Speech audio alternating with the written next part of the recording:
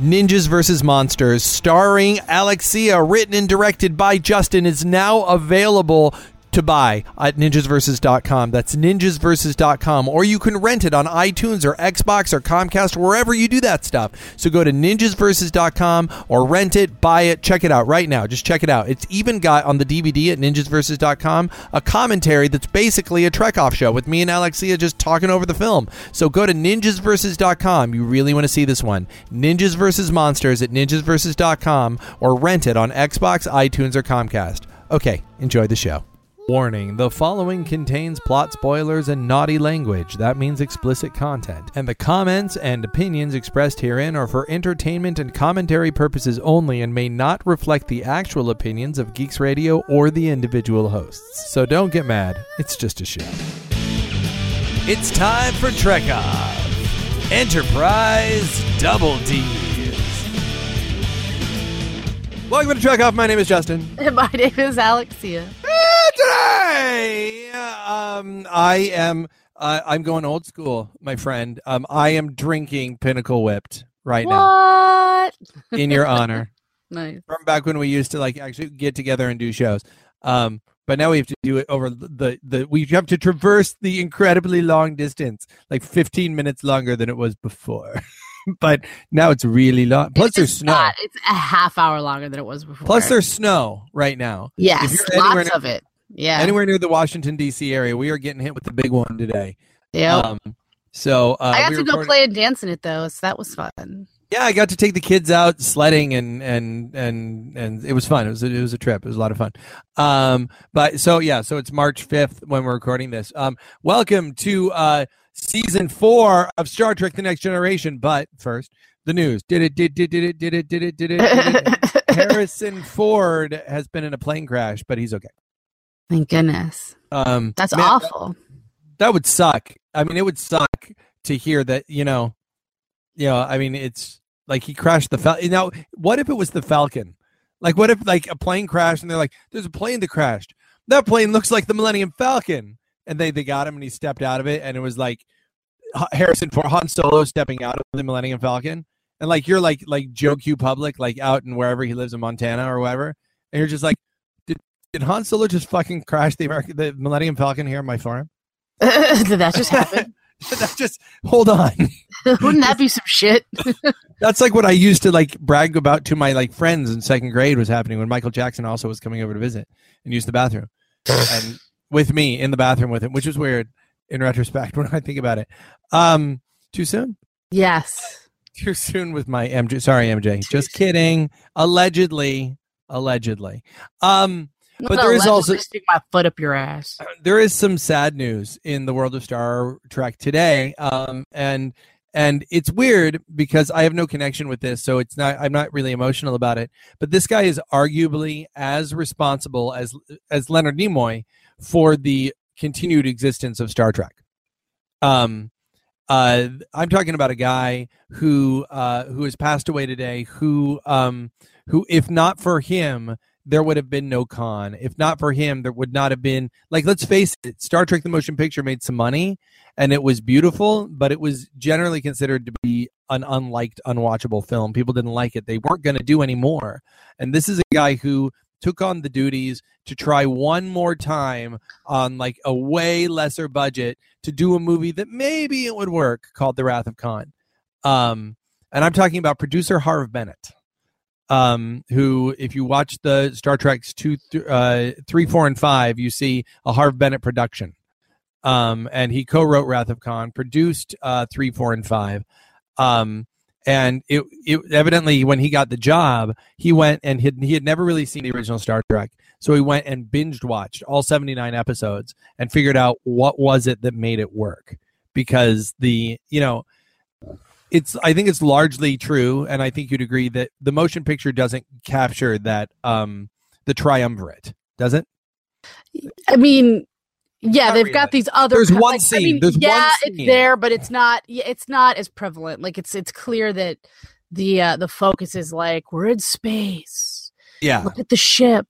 Look at the money. visuals. Look at the money we got to spend on Star Trek. Chick who has no hair. Yeah. This other guy that you didn't know before, and we want you to think he's important. Like Decker. No, I love Decker.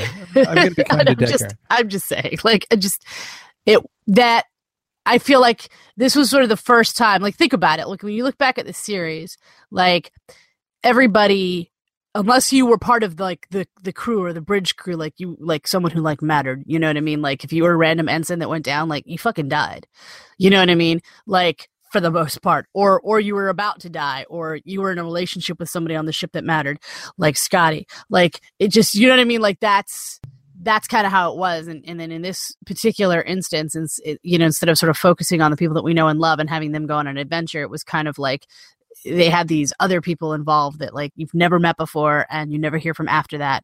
And I feel like it muddies it up in some ways. You know what I mean?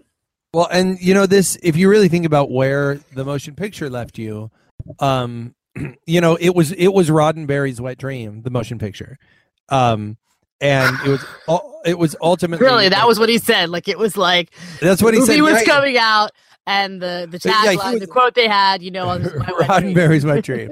Like, yeah, it's actually, if you look at the original poster, the scrapped original poster for the movie, it was just a shot of Star Trek boxers with like a wet stain in the middle. Star Trek the motion picture. Uncomfortably. Oh, coming soon. Oh no! Yeah. No.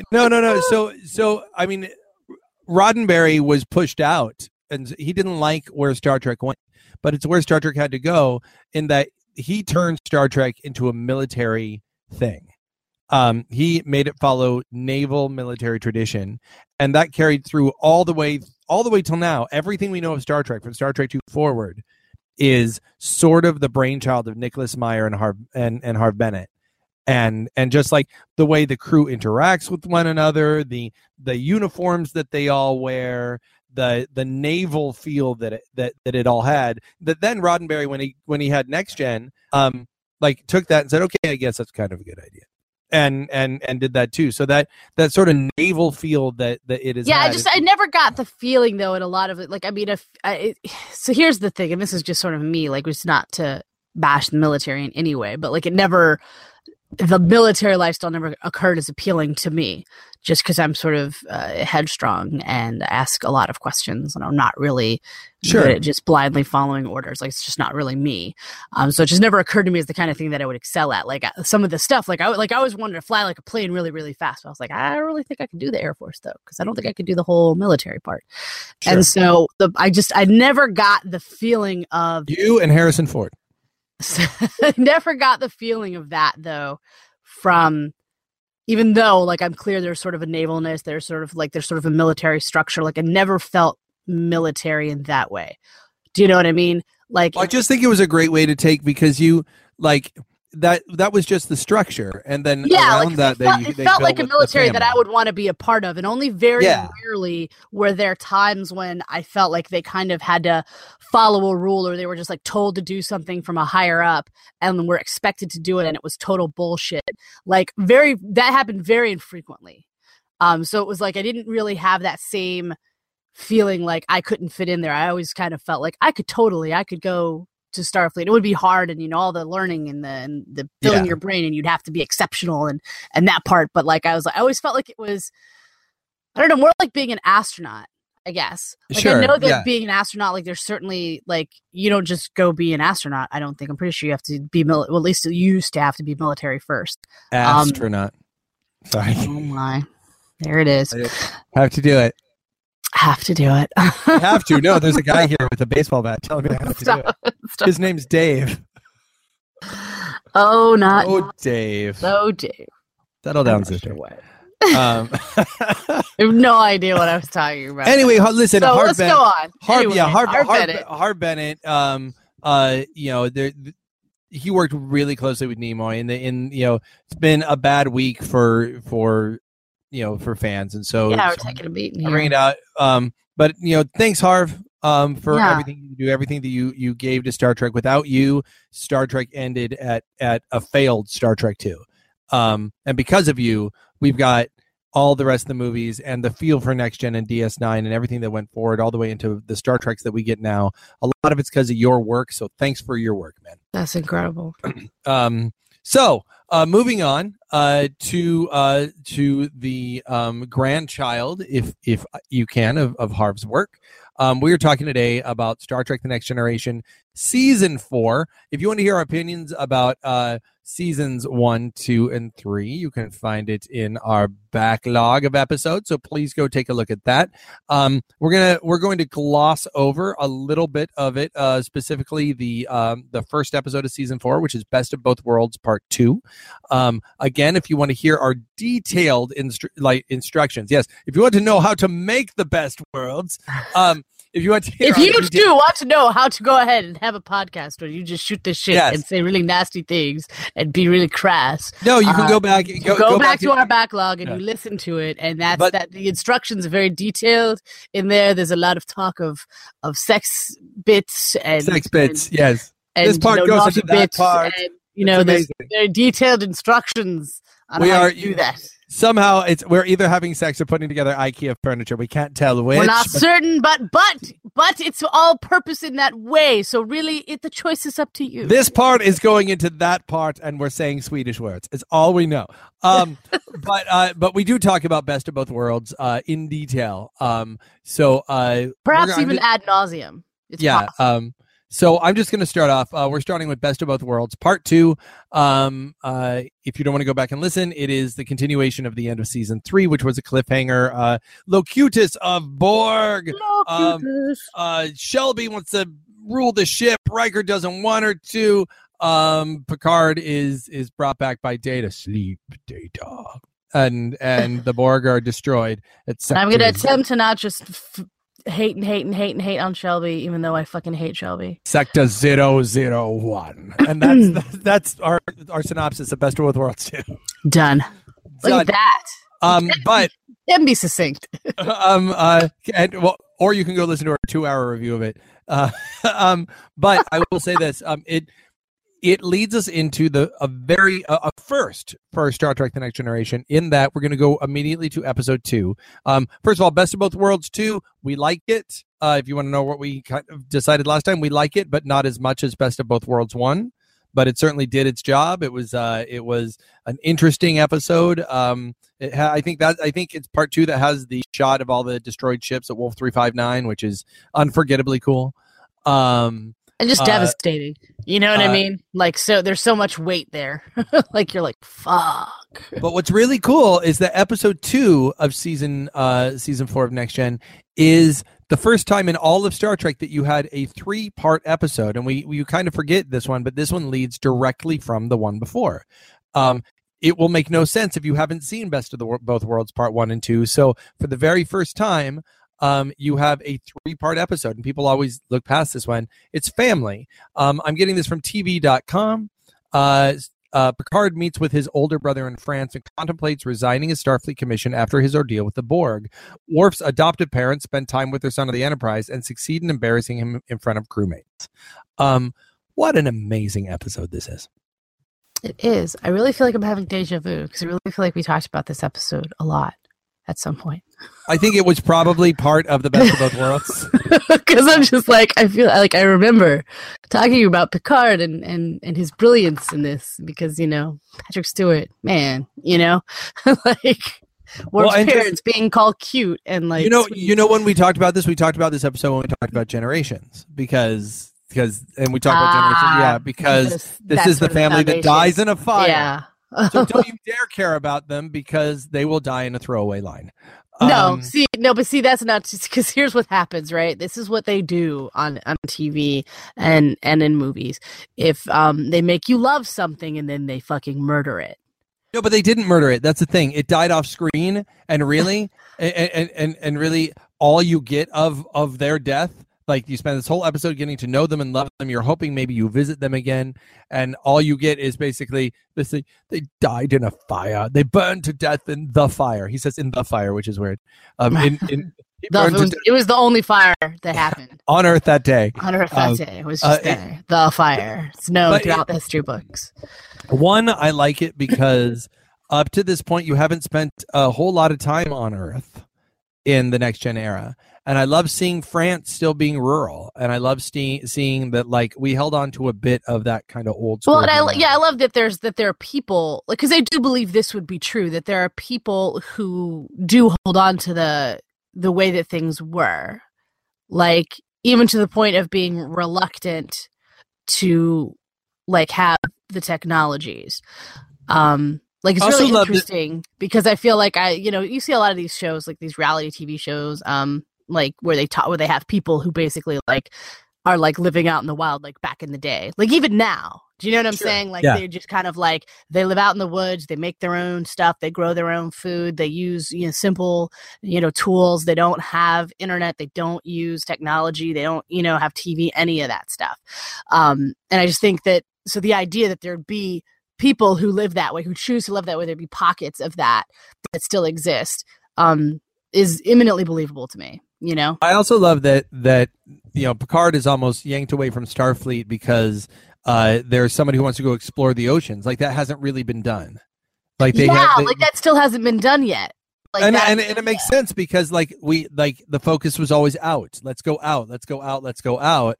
Why do we have to go in? We can settle anywhere now. We can do whatever we want. It's amazing. Like, we can explore anywhere. Why go into the oceans? And the idea that there is this frontier that makes up way more of Earth than the land, that we haven't really focused our time on, and that now we're really gonna and that is appealing to. There's everything. Yeah, like, because I feel like that is total. It's appealing to an explore. Like, because I feel like that to me is compelling as well. Like, if there's anything else I would want to do, other than like go explore space, it would be to find out what's down there in the depths of our oceans that we haven't even any concept of yet. Like, it's intriguing to me, and I totally believe that it would be intriguing to him too. I love that Picard breaks down. I love his performance. I love him wrestling with his brother in the mud. So much of this episode is great. I mean, we're going to say this a lot about season 4. Look, a lot of people think this is the best season of Star Trek: The Next Generation. This or 5. So if you just hear us a lot going, oh, it's so good, it's because it is. You don't get much, it's quite frankly, you don't get much better than this season of Star Trek: The Next Generation. It is just, I would put this up against any of the seasons of Star Trek, the original. In fact, I would say, I'm much more of a Next Gen person. I think you'd be wrong, though.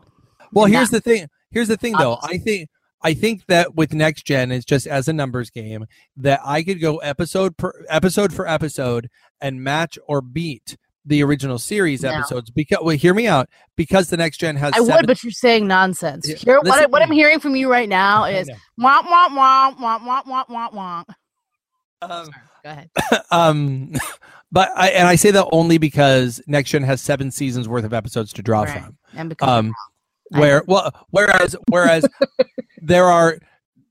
I could also decide to go for Next Gen's worst episodes and try and rank 3 seasons worth of worst episodes against the original series, and Next Gen could also win there as being the worst. That would definitely win that because there are so many episodes in Next Gen. But this is the season. This and 5. Some people say 6. I think it starts getting a little tired in 6, but I think that 4, it's just hard to get better than the season. So, just be warned. We're just gonna jizz all over it.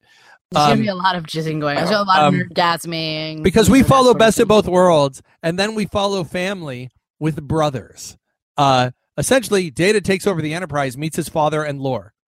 Right. It's like the 3 in a row. Boom, boom, boom. Sure, there's a lot of Spiner in this episode. That's not a bad thing intrinsically, though. I love him. I do. Can we separate the episode into 2 different things, because there are 2 different episodes happening here. And I love the second episode, which is everything with Data, Lore, and Dr. Soong. But can we just talk about the first half of the episode where Data takes over the Enterprise?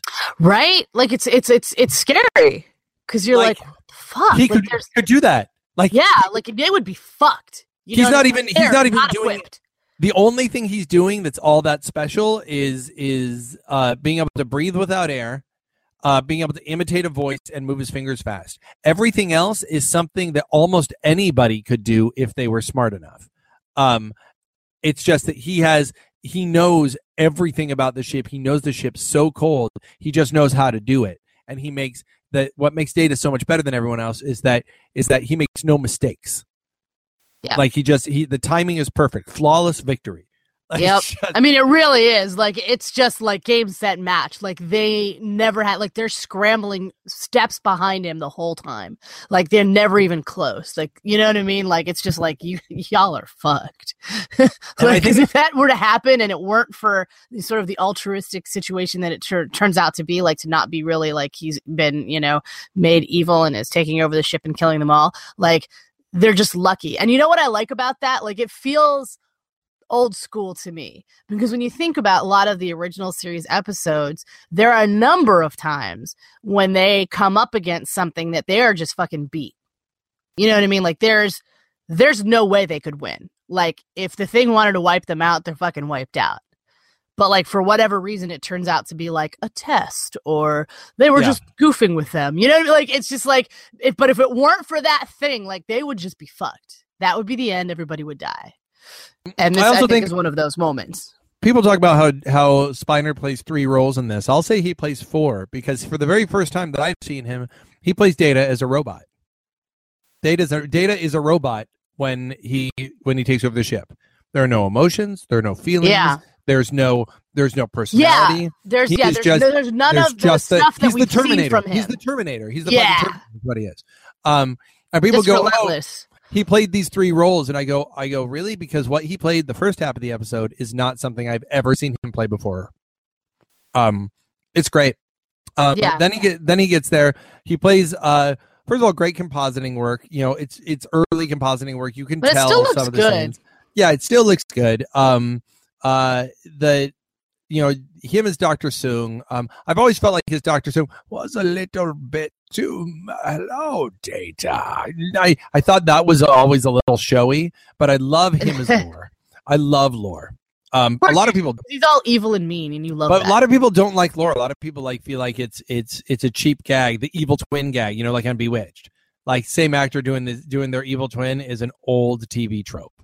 It is. But I think they do it well, though. But I dig it. I love it. I love that trope. I mean, I do too. Like, I'm not gonna lie. I love that trope. Like, it's just like, you know what? Like, I don't mind tropes when they're good ones.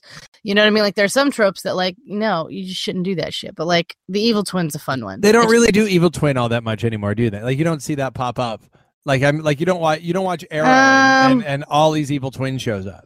Like, same actor playing another like evil role of. I guess that maybe so. It is true to me because I watch a bad show. And when you watch not bad show, they have it. And they call it the doppelganger. It's really horrible. The Vampire Diaries is a sad, you know what? Terrible show. I don't watch it, but it's in my home. It's in my home because Mrs. J watches it constantly, and she goes, look, it's like a bunch of bad episodes of Buffy. Like those episodes. I think that's being kind. Like, it's really awful. She can't stop. But she can't stop. But my reasons are because the guy who plays Damien he's really fantastic. She's been really clear that that's her reason too. Exactly. Like, I feel for Ian, and I'm like, I gotta watch for him because he has to do this every week. I hope a plane lands on him. I hope someone drops a plane on him. What is wrong with you? Has nobody seen Lost? Yes, we have. But he's in Lost. He's in Lost. Barely in Lost. Until they drop a plane on him. I'm not even doing this with you right now. He was a big part of Lost. Are you kidding? Season 1? He was a huge part of season 1. He was the first major character death on Lost. Which was a tragedy because he's the best one. On all of Lost, yes. Yes. I don't know. I love him. I really do. He's not the best one. And even though... And I started watching the Vampire Diaries, though, because I really liked the books. And that show is it's just awful. And they have this whole doppelganger thing and then another one. So they have even like evil twins and triplets and quadruplets and whole evil armies. It's ridiculous. So I don't know. That trope is alive and well is really my point. But generally in bad TV. I don't know about good TV. I feel like it's not so much in good TV. Brothers? Do we like Brothers? Do we love Brothers? I mean, I like it a lot. What I like about it the most is this sort of, because I feel like there's definitely, even though it's Oh, it's called the emotion chip, by the way. The first time like you see the emotion chip. there's a linkage here. I feel like to the fact that the family was the episode before. Like, in this, in a lot of ways, is Data's family. So like, it's an extension of that thematically. So in some ways, it almost feels like a continuation of that arc. You know, you what I mean? kind of have to watch Family and Brothers to understand what's happening in Generations. You do, because Brothers has the emotion chip, which is the other part of Generations. It is, and I think that. But you get this family dynamic where they meet each other and they're, you know what I mean? Like, and they get to meet their dad, and like, you see some of the sibling stuff. Like, I like that because it's interesting because he's created these life forms. So kind of seeing that is really cool, I think, anyway. Moving on to the fourth episode. I haven't been doing the original air dates, but I'll do them again. Sorry. Originally aired. Why do you suck? October 15th, 1990. A little bit of a step down. Suddenly Human. A custody battle could escalate into war when a human boy is showing evidence of abuse is discovered aboard a Talarian ship. This is that episode where like there's is this the one with Chad Lowe or whatever?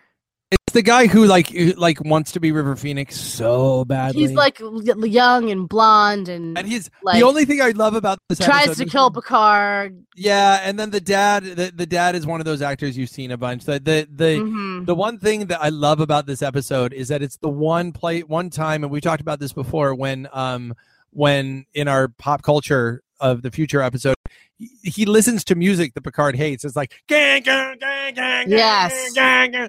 And I love because everybody up to this point listens to like classical music and opera.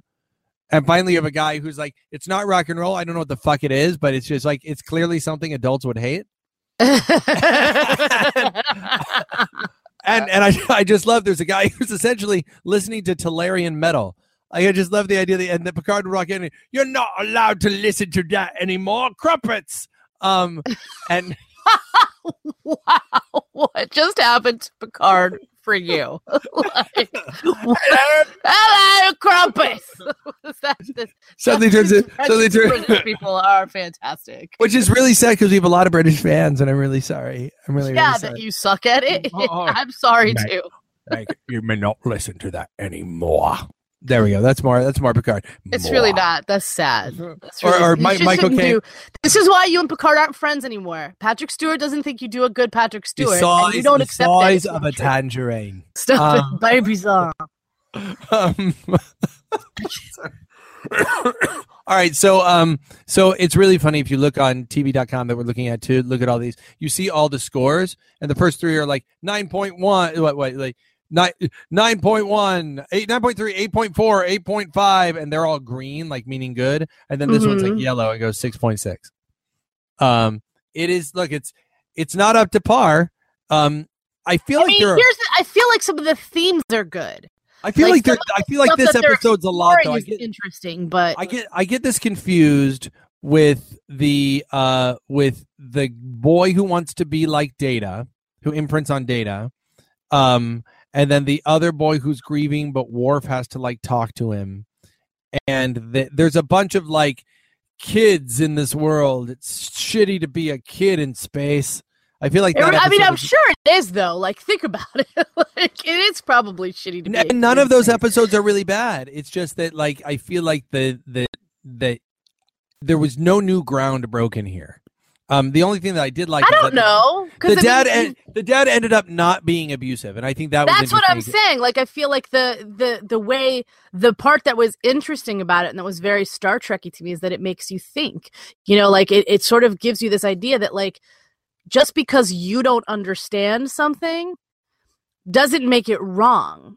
You know what I mean? Like, you're not living somebody else's life, and like you're not a part of these people's culture. So like you shouldn't necessarily place your own values on it when you don't know.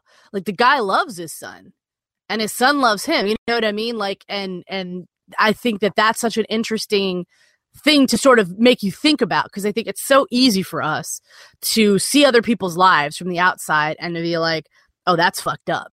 So I find like this episode and many others from Star Trek help me, go, you know what? Just because I don't understand something and it doesn't work for me and it's not how I would want to live my life, like I need to stop putting a value judgment on somebody else's. Like, if they're happy, like, it's not for me to say. You know. The other thing that's interesting is that this kid, this kid has human family who want to know him and stuff, and that's also interesting because there are no bad guys in this episode. It turns out. Yeah, it's hard that way because it's like you understand them just wanting Someone has to know to lose here. Someone has to lose here, and you don't want to. And by the end, you don't want to. It's interesting though. I want to go back to your point. Right in the DC area, DC is always in the national news, but not usually for the people in DC, except the politicians.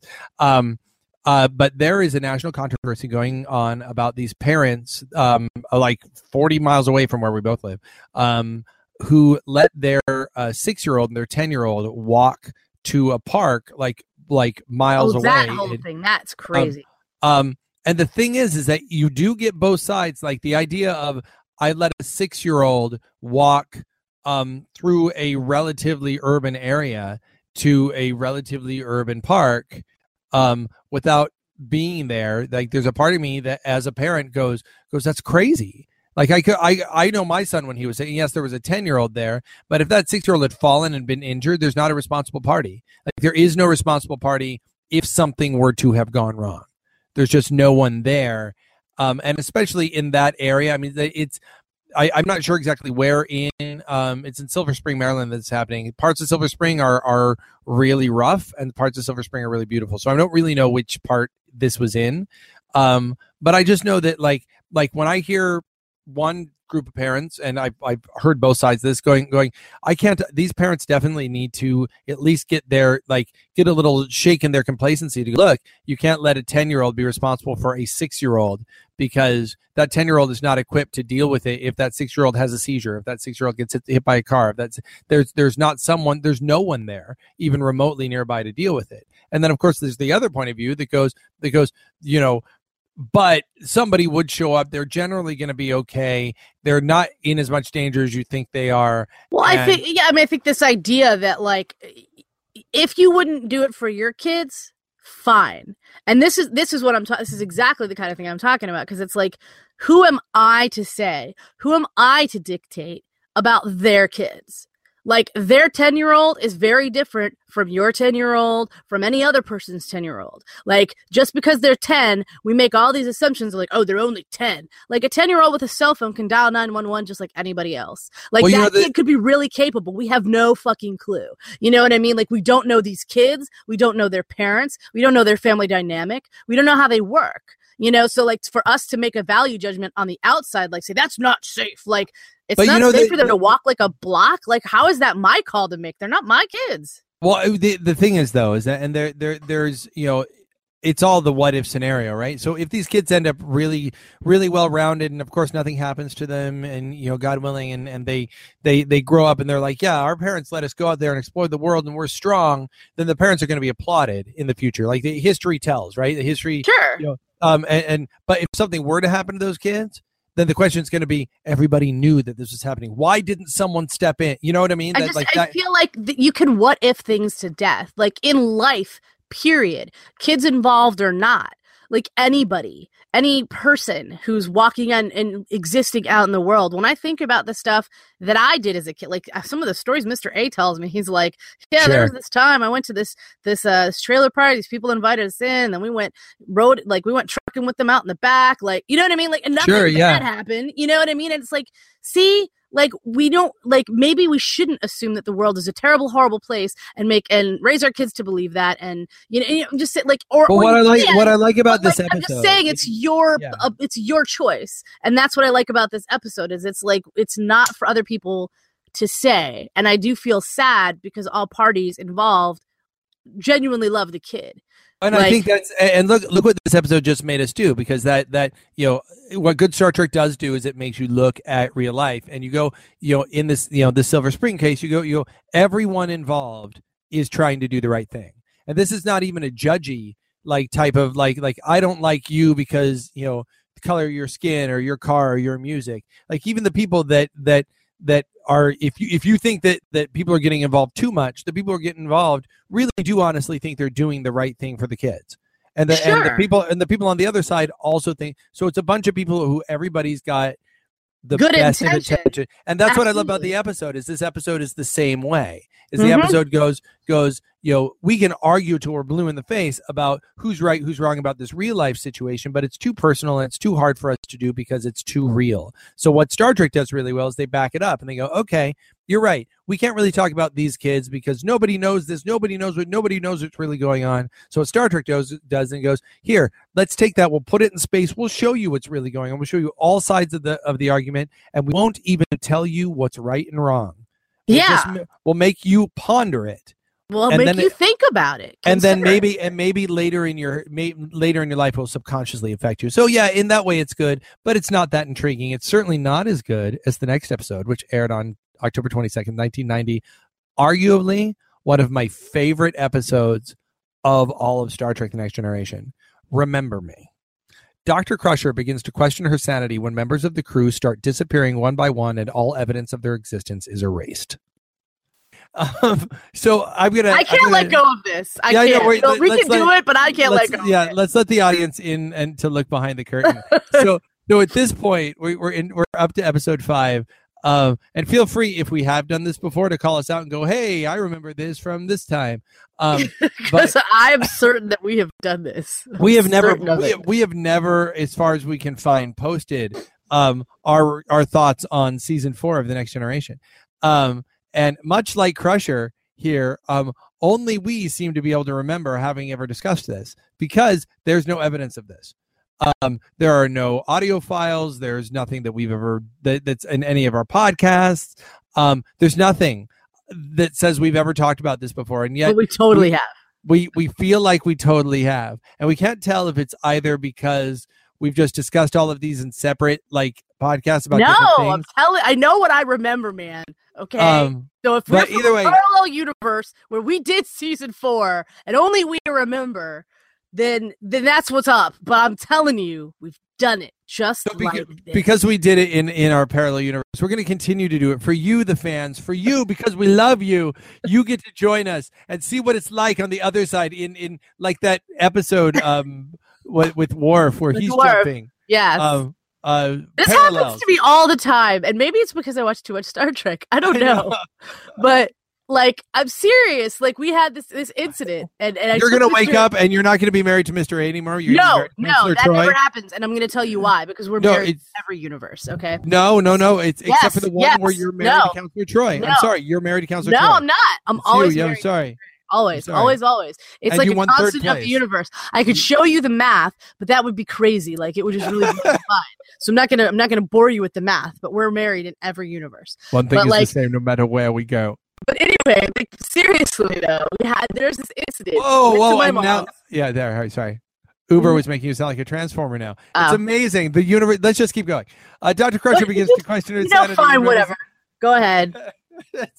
You don't want to hear about my universe breaking story. That's fine.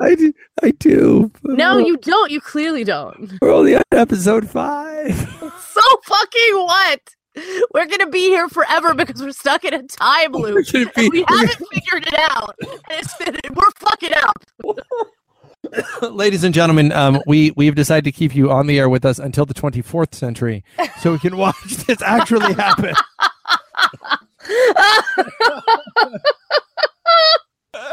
If anyone has any ideas about how we break out of the time loop, feel free to email or post on our Facebook. Here, listen. So we really want to figure this out, and clearly we're fucking up. Now I'm having deja vu about talking about this because I'm going to say something that feels like I've said it before. It reminds me of Uncanny X-Men 204, where the Beyonder shows up and starts erasing people, and then only Rachel Summers can remember them, and Kitty Pryde, and that's what's happening to Dr. Crusher. And look, man, I stole some of this for Ninjas vs. Monsters. I'll be honest. There is a plot point in Ninjas vs. Monsters about everything being erased, maybe or maybe not, and only certain people get to remember. Yeah, I was influenced by this episode. I'll just come out and say it. Why wouldn't you? Dr. Crusher, it's funny. She's not given a lot to do in this series, and you don't think of her as being a really good actress because she's not getting a lot of time to really act. This episode shows that she is. She's really good in this. She is, and it's a compelling episode. It's really good. It's as I said before, it's a great fucking episode. It's a thriller, like we said before, many maybe many times. Maybe many times, because who knows how many times we performed this loop. We're like in that. Yeah, we're in that episode. I'm telling you, dude, we cause are. and effect. Are we gonna explode at the end of it? I hope we aren't, but that's the only explanation for why we're still doing it. That's why I said, if anybody has any ideas, like, let us know. Let's stop the explosion from happening. Episode 6 is called Rape Gangs. I'm sorry, Legacy. The Enterprise that didn't happen. It sort of did. The Enterprise is caught in the middle of a civil war when they. No, let's seriously. If we're gonna re-talk about Remember Me, let's actually re-talk about it. No, we did. So it's really good, and Crusher is really scary. She doesn't get to. I think it's one of those. It's a great episode because this is what we said before, because it shows the faith that they have in each other, right? Like, she pretty much is insisting that these people existed that no one else can remember, right? I love her. I love her and her. Picard. I love her and Picard at the end, where she's like, the ship can hold all these thousands of people, but it's just you and me, and it's totally fine with you. That makes total sense. Does that make sense to you? Well, we've never needed anyone before. You're so with her on this trip. Like, what the fuck is going on? But I love the moment when she asks the computer the nature of the universe, and he's like, the universe is a sphere, and you're like, fuck, you're done. Oh man, it's over. It's over. Just start jerking off because you don't have much time. Yeah, just masturbate. Because go to town. Because that's the best way to go out. What else are you gonna do? Like, really? What is it's not like anyone will remember. And what if she did? And then at the end of that's how they rescued her. Yes. Oh my gosh. Because they do have several rescue attempts and she runs away from them. It's her son. So, it's her son, right? That's one of those moments. You see him telling that story, like at Starfleet, being like, no, guys, there was this time my mom was like trapped in a pocket universe and she had a candle. And we were trying to rescue her, and I swear to God, man, when we got to her, when we got her back, she was masturbating, man. Like, oh my gosh, it was like my eyes. Can I tell you that I still listen to Delta Quadrant, and every once in a while they'll mention now they're calling it the Sex with Candle episode. And they will occasionally call us out and say like Trekoff, or if something's really like gross, they'll go Trekoff would love that. So they, awesome. So I just wanted. I love that. That's what we're associated with. That makes me feel very proud of my naughty. So hello Delta. Okay, moving on. Legacy or Rape Gangs. The Enterprise is caught in the middle of a civil war when they encounter Tasha Yar's long lost sister Ishara. I don't know when I turned on this episode, but I listened to a review on a podcast at one point where someone just said, if I have to hear the fucking word rape gangs one more time. And it's kind of true, because Tasha did talk about her planet. We're like, and then you were followed by the rape gangs. And in this one, she's like, the rape gang. I don't know much about this episode. I know that they all have like motion detector or something like that.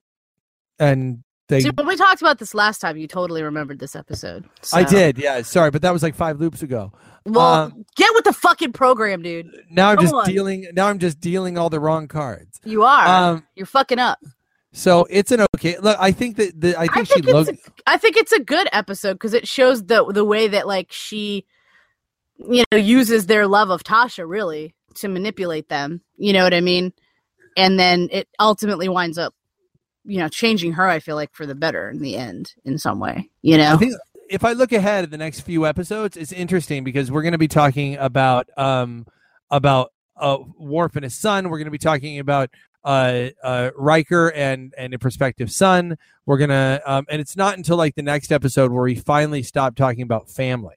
So like if you start at the beginning, like it's family, brothers, Suddenly Human, Remember Me, which is all about like her connection to everyone and especially her son.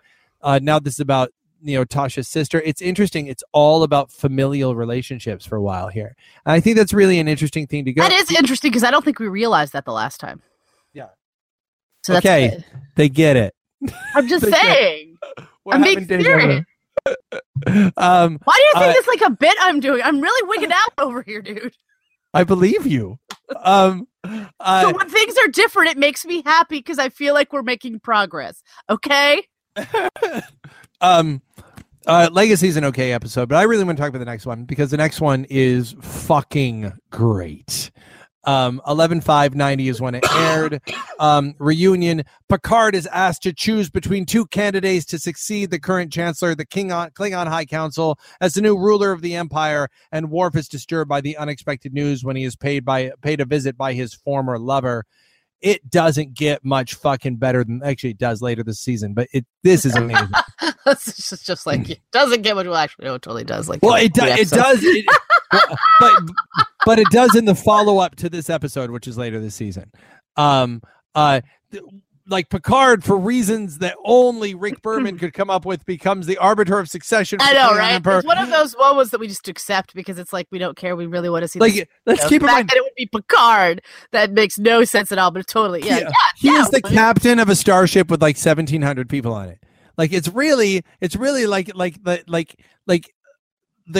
if you took someone who is like as important as the combination of a captain of an aircraft carrier and the captain of a Royal Caribbean cruise ship, and you put them together, that's about how important Picard is.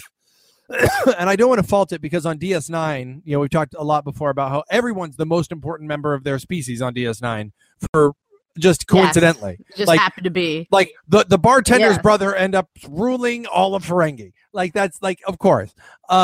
But it like is sort of, but you just have to sort of accept it because like you meet Gowron for the first time, in this with his crazy eyes. You see the death of Duras, the death of Kalar, the introduction of Alexander, the like lots of clean. A lot of the stuff that you talk about, the fact that it's like so like that next gen, like part of why it's not as good for you as DS9 because it's so episodic, and yet there's all these threads that we see that start here. And that's the thing I love, and that's one of the reasons I love DS9 is because DS9 I feel delves into all of this. Like I think that the people who criticize DS9, and I've heard people criticize DS9, they go, You love Gowron and the Klingons? Here's a whole season of them. I like, and I even get that criticism of DS9. Like if you love Gowron's going to be on 7 episodes in a row now.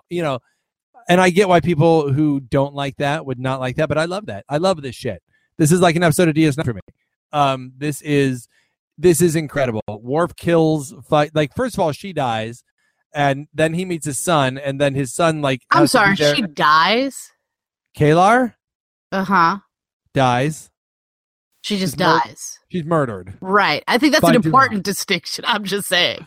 Like, she dies sounds like she passed quietly in the night, and he's just sort of left with their son. She didn't just, like, die. She didn't have, like, an aneurysm or die of old age. She was fucking murdered, dude, and it's kind of a big deal. I mean...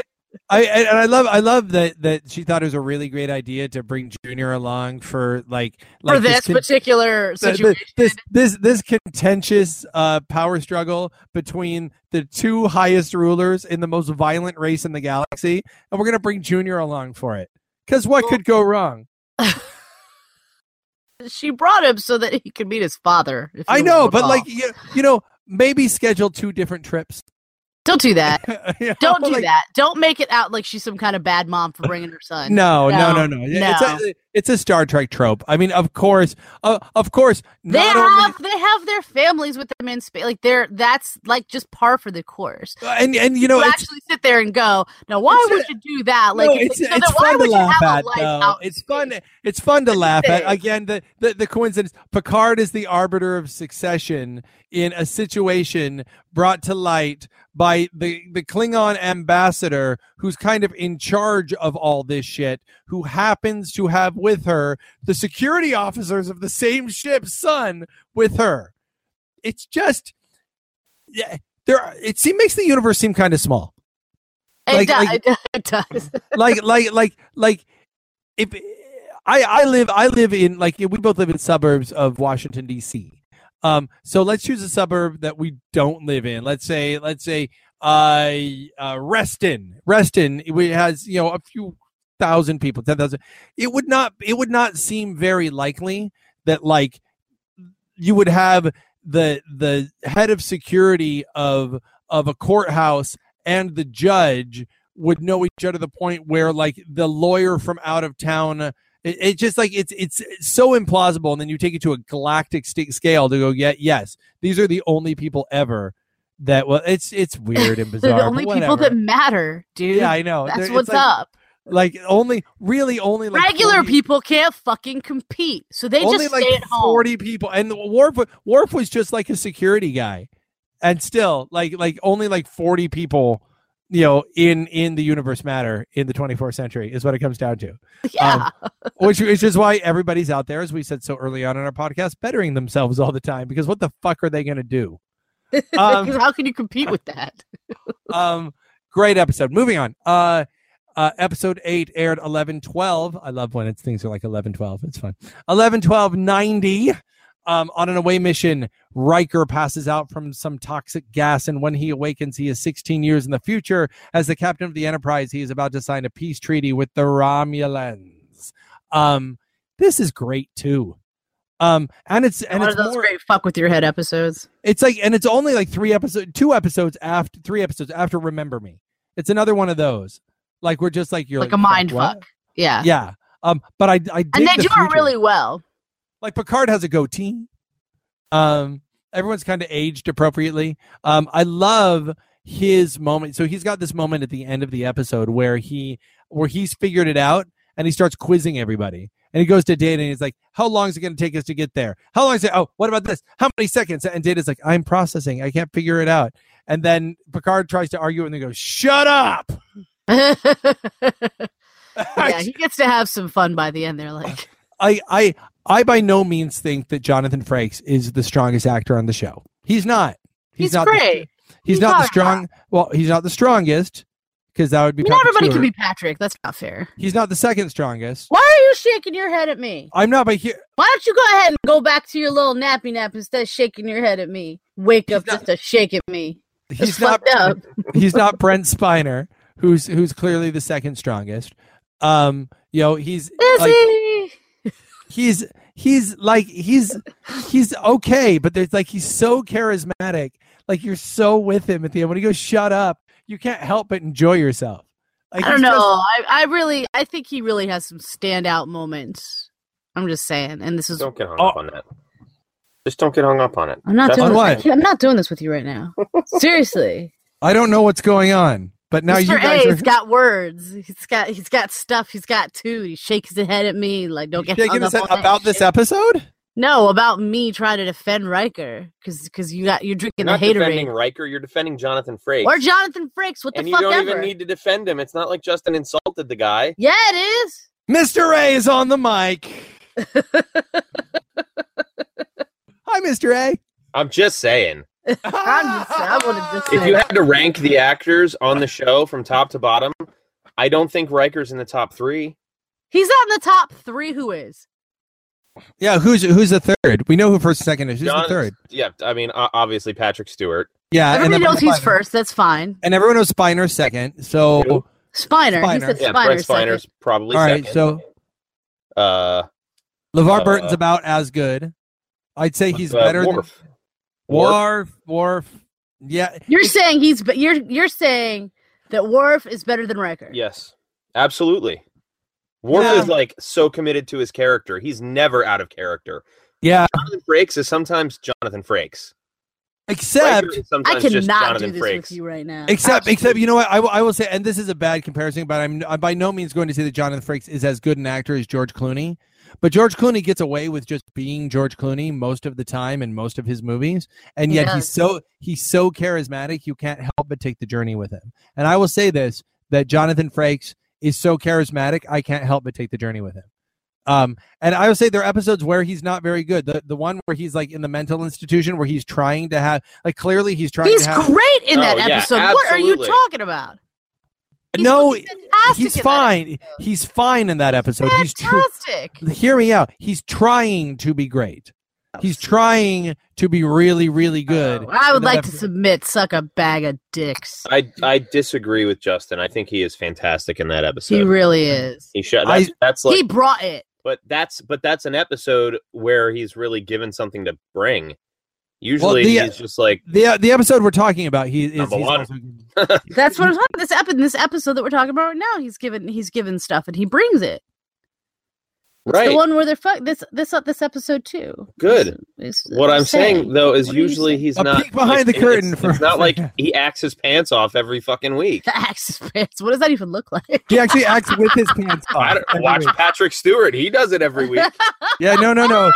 Riker has his pants off when he's actually he's the beard he got dyed and then sewn into pants.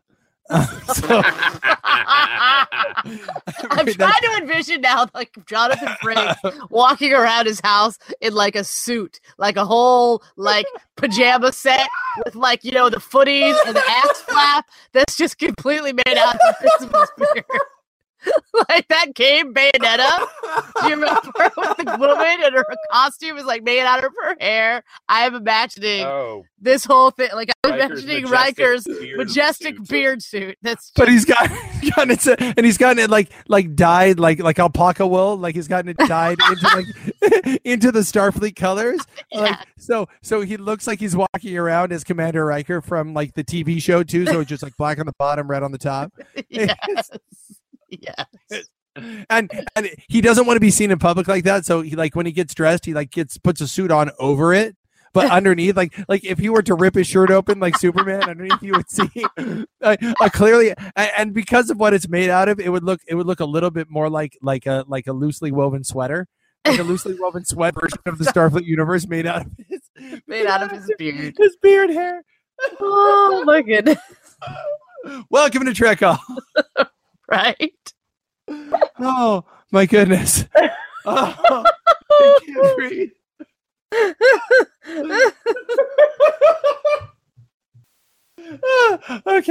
Okay. We're clearly not getting through the whole season, so we're gonna have to. No, we're really not, and it's because you should just look for the fucking file. No, we can't. No, this has gotten too good. I think we're going beneath the surface. Claire. Go to a whole other level. Yeah, all right, moving on. Good episode. He's in the future and he wears a beard suit. That's the plot of that episode. That's the episode. Don't take our word for it. Watch it for yourselves. 1990 final mission. Wesley must keep Captain Picard alive on the eve of his entrance exam to Starfleet Academy when their shuttle crashes on a barren moon. This is the one with the guy who's a dick, and it's like, dude, why are you such a dick? Oh, hold on. Can I just say my favorite line in all of Star Trek? All of it? Here we go. All of it? You better listen to Captain Picard. He's the one who's going to get us out of this alive. It's just the greatest. I could watch that on repeat. It's so helpful to me that Will Wheaton has like disavowed Wesley Crusher. It makes it so much easier to make fun of Wesley Crusher because you know that Will Wheaton's with you. Like he's like, totally. There's a lot of this episode I really, really like, and even some of the Wesley stuff. But there are two things. There's one where he's like, okay, so yes, the plot is that Picard gets injured and there's a dick and they crash on the planet and they need to find water and Wesley uses his big fat brain to figure it all out and he saves the day. Okay, so that's the episode. And what I really feel like was lacking, honestly, I feel like he says this a couple of times, but he doesn't really say it. And I feel like it would have been really validating if he had any number of times when the guy was being a dick. If instead of whatever line they wrote for him to be all Wesley and whiny, if he had in fact said, dude, why are you such a dick? Like that would have been better. Suddenly it's like the one episode they have to air after 11 because he's like, shut the fuck up. I mean, he's not even like that. He just keeps asking that question every time the guy does some prick move. He's like, dude, why are you such a dick? No, but I'm just saying I would love it if Wesley, just because this is his last episode, he's like the guy who's like burning his bridge as he's like put in his 2 weeks. and he's just like, fuck you. You're cool. Yeah, fuck you. I'm out. No, but like I just would love, like, it would be great if the guy was like I'm gonna drink this vodka or whatever it is, space vodka that I have, and Picard's like, we need that as a coolant and antiseptic, and he's like, but it's mine. And if Wesley just walked him, dude, shut the fuck up. This was like, grab that out of his dumb ass. This is like, and the whole episode's changed because he won't back down. Like suddenly, instead of being like the guy who figures out with his brain, he just intimidates him. Like Wesley suddenly. It's like one of those episodes that's really the opposite of what you're supposed to learn. There's no learning to be had here. It's really just an exercise in intimidation. What you've learned is that no matter how much of a little baby whiner you were on the show, like if you get to your final episode, if you just yell "shut the fuck up" when somebody says something, you'll win. You just win. You'll get far in this universe. Shut the fuck up. So so then it's bye Wesley. And I think it's interesting because if you look at that final shot of All Good Things, it's a shot of the 7 of them sitting around the table. And Wesley was really a Roddenberry creation. Wesley was he wanted there to be a kid on the ship that represented like his dreams of going into space sometime. Sure. And as an idea, I like Wesley. But Wesley's gone. Wesley's gone after this. Well, not only is Wesley gone after this, but you totally don't miss him. Yeah, I really feel like you don't. Like you don't ever go, oh man, if only Wesley was here. Like, and neither do they. Like, I don't think they even have an episode. There's no episode where they're like, if only Wesley was here. Like, there's none of that. And I like Wesley as a character who recurs. Like, I don't mind when he shows up and has an episode here or there, like Hugh or like someone or like Tomalak or something who like shows up from time to time. But like with him gone, you realize the show completely functioned without him. Oh yeah, like it's just completely unnecessary. Moving on. We start out the last episode of 1990, 12/31, New Year's Eve. By the way, who puts an episode out on New Year's Eve? What else would you be doing on New Year's Eve? Because I know my ass was watching Star Trek. That's true. I'm just saying. I think, but since nobody does that, I think that's like them just going, "Fuck you." That's them going like, "Fuck you, your show's not good enough." They're the height. They're the height of Next Generation. We're bringing in the new year with our fucking shit because we rock, bitches. Like by the time you get to Voyager and Enterprise, it's like, please watch us, please. We'll do anything. We have The Rock on this week. Really, watch us. really, please. Could you? But at this point, they're just like, fuck you. New Year's Eve. You can watch the fight. In fact, we're gonna put it on. We're gonna start Star Trek at 11:45 p.m. And we're never going to repeat it because you can either watch the fireworks or us. That's it. Fuck you. Star Trek. Boom. Star Trek. Boom. Yeah. Walk off the stage. Just a picture of like Patrick Stewart in uniform with a mic, and he drops it and walks off. Go. Like Star Trek. It's like just over. Yes. And yet, this is a terrible, the worst. One of the top 10 worst episodes of Star Trek: The Next Generation, The Loss. Troy loses her empathic abilities when the Enterprise is caught in a cloud of two-dimensional beings headed toward a cosmic string fragment. Now, I know I've talked about this episode in our previous loop because I've said before that if there's a book you can find, an old book called Captain's Logs, and it's about all of the original series episodes and all of the Next Gen episodes, and then it has like written commentary by the people in the episode who worked on it. And Jonathan Frakes said about this episode, and I quote, "That was a real piece of shit, wasn't it?" Wow. One moon circles. Oh gosh, I can't hear you. I can't. What are you trying to tell me? What are you trying to say? And then it's her dreaming and doing that, and then also her like whining to everyone about how I want to be relieved of my duties because you can't know what you're feeling when I look at you. I know. I hate this. This is one of those times where they definitely. How am I supposed to know if the person on the view screen is lying? How am I supposed to know if the person is sitting next to me that I'm supposed to be giving therapy to is lying? They're on the view screen and they're twirling a mustache and their facial features look like they want to kill us, but they say they're friends. But they say they're our friends, and I just can't tell. How can I be sure? It's just one of those times. Like, I was just watching an episode of Enterprise. It's the one where Yoshi is like particularly. Yoshi is Mario's friend. I'm calling her Yoshi for a reason because she should be running around eating up little vegetables and spitting them out her ass or something because I can't even. It's the one episode where she just whines constantly, and it's like, why do they do this to women in Star Trek? It makes me so mad. Like she's the same way. I used to think I'm scared of space. I can't sleep unless the stars are going the right way. I don't want to put on a spacesuit in space. Like, I just, you know what I mean? Like, it's just, she's so whiny. And it's like, seriously, go back to eating mushrooms and hopping on little turtles and whatever, because clearly. Don't you know that women can, women on Enterprise, and really in much of Star Trek can only either be really whiny or really bitchy. Those are the choices. That's what I'm saying. Like, that really bothers me. This on Enterprise, that's the only choice. But even in this, like, this is one of those moments that's what they do. They turn her into just whiny. Like, I can't do anything without my powers because I'm a woman. But Troi, it makes me so mad. By season 7, Troy's awesome, and Crusher's often awesome, and DS9 women are awesome, and really a lot of the women on Voyager are awesome. So no, I can't do that with you. No. Yeah, I think that I will agree with you that I would say that the original series is the worst to women. But that's because it's the 60s and you just got to deal with I feel like that doesn't the ground that they were breaking. Yeah, they were breaking ground then, and it was it was an uphill battle, and there was, you know what I mean. There's only so much they can Next Gen is, in my opinion, but Next Gen is the worst offender because they had 2 women characters and they're both in caregiver roles. And then they largely underutilize them and like things like this to them where they make them whiny or they have them raped or one's a doctor who's also a dancer, and one's an empath who loves chocolate.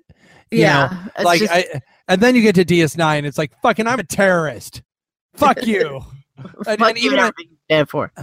even on Voyager, you get, Janeway's cool some of the times, B'Elanna's cool some of the time, 7's cool most of the time. Yeah, 7's cool most of the time. Kess is whiny, Kess is whiny a lot of the time. Yeah, but like Voyager does okay, and then you get to Enterprise, and Enterprise is again back to really square one. I mean, I would say back to original series, except they don't have the 60s to excuse them. They don't. Yeah. Anyway, moving on. We don't want to spend too much time on the Lost because I'm at a loss for words for how shitty that is. Here's a fun one. Data's Day, 1991. A Vulcan ambassador being escorted by the Enterprise starts exhibiting suspicious behavior, and at the same time, Miles O'Brien marries his fiancée, Keiko, the most hated character on Deep Space Nine. Stop it. We're not doing this. No, she's not. Stop it. On DS9? She is not the most hated character. On Next Gen, I like her. On Next Gen, I like her. Except not in this episode. She's kind of impossible in this episode. She cancels the wedding, and then she doesn't, and then she does. This fucking episode is just shitty. A lot of it's good. I like the Data talk. I like Data. I like the going to the bar. This is one of those times where they paint her as this complete, like, she's a woman, so she's completely irrational, and it's like, fuck you. Like, there's no excuse for this right now. Like, you're just pissing me off. Like, she's not this shitty. Like, she just isn't. And she's often this shitty on DS9. No, she's not. She's often this shitty. Oh, watch DS9. I watch it. Me and Mr. A talk about it a lot because he's like, nah, that's Justin. Anytime Keiko's on screen, she's like, see, why is Justin such a dick? I am. If what she's saying is Miles instead of Justin, I'll agree with you. Because she picks on that guy constantly. Does not. Like, you have Heiko hate, and I'm not really sure why. I have Heiko.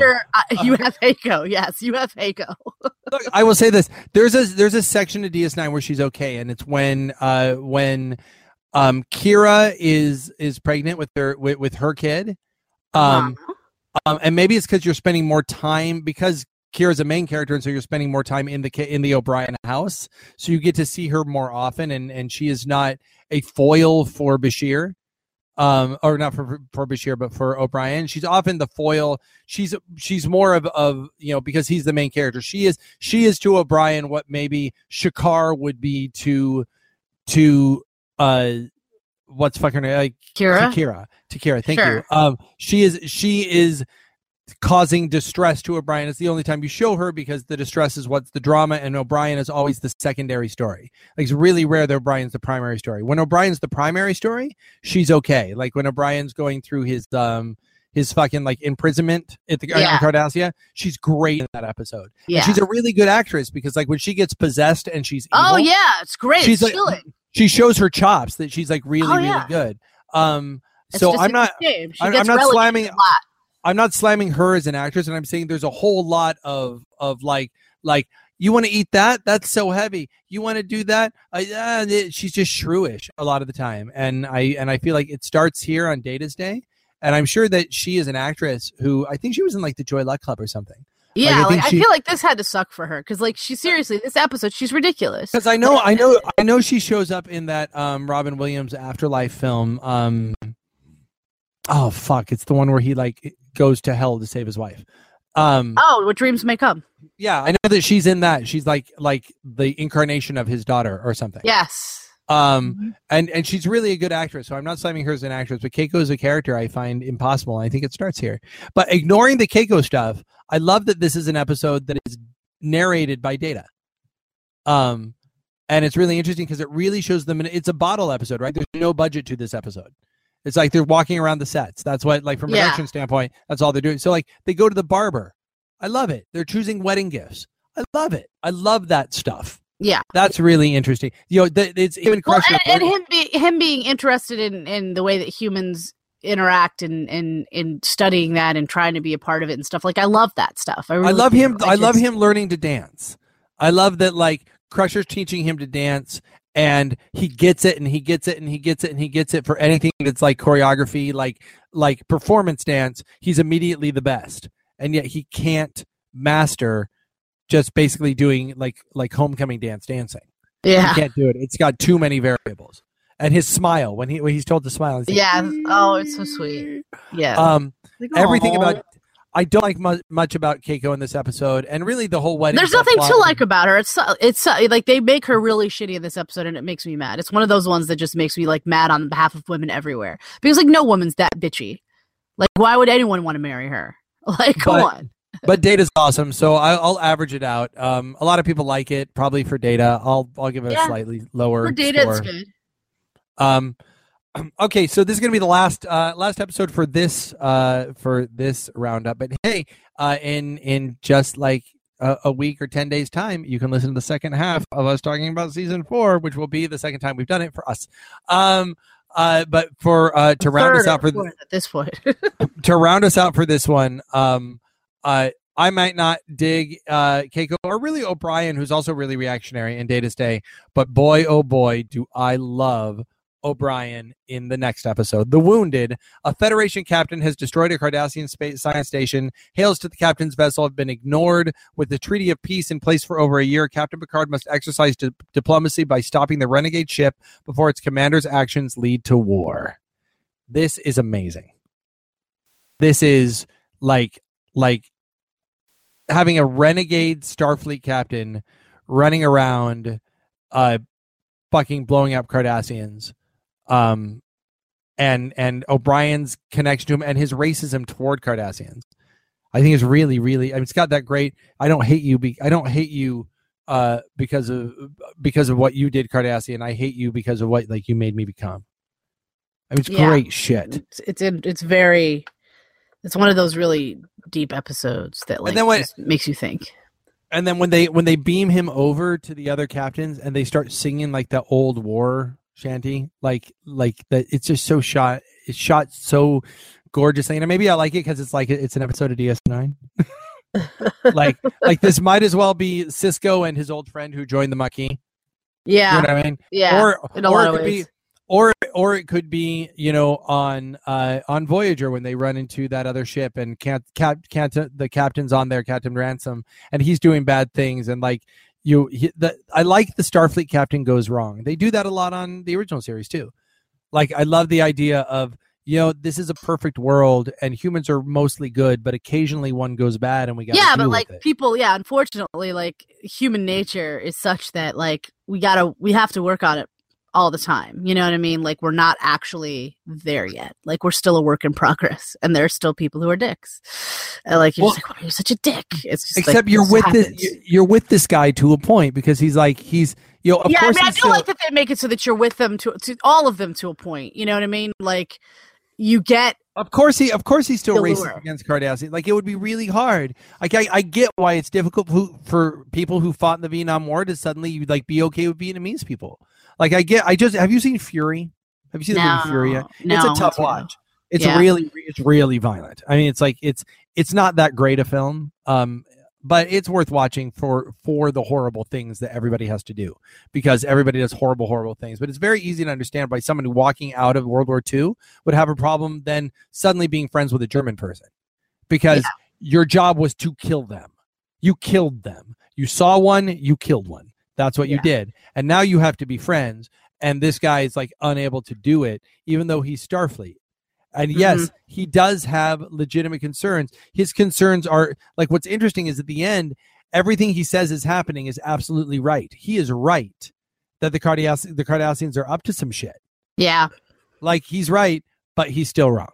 Yeah, he's right, but he's like, they do that a lot on Star Trek, and that's when it really shines, you know, when someone's right, but they're still wrong. And it's like, it's the intricacy of that. Yeah, that I love that they like, just go through the right fucking channels. We would have listened to you, dude. Yeah, like there was a way to do this, and that's not what you did. You know, like, and you knew that you could have, but you were too wrapped up in your own shit. You know, you were too busy having an emotional reaction of, you know, and that's what's led us here. Great episode, and again, a lot of leading into DS9. I know DS9 premiered in '92, so I wonder if they're laying the groundwork for their Cardassians and stuff. Yeah, for DS9. Yeah, and you know, I mean, that seems likely, because I mean, I feel like it gives you something to sort of start with. They took for fucking ever building up the Maquis leading into Voyager, so I think that like there's laying because you hadn't really heard of the Cardassians all that much before this. No, you really hadn't. Here's a preview of what you're going to get next episode. The devil shows up, and Data lies to the crew, and fucking Leah Brahm shows up again, and then there's some not that great episodes, and Barclay gets super smart, and then eventually the Klingons show up, and then we see the return of Tasha Yar at the very, very last moments of the season, and we're going to talk all about it in the next episode of Trek Off. Thank you for joining us. For those of you who may have heard this before, thank you. I'm happy to know that with the Riker suit, we have given you something new. That there's at least some stuff that you can. So join us next week on Trek Off. But for now, my name is Justin. My name is Alexia. Trek Off. Trek Off, bitches.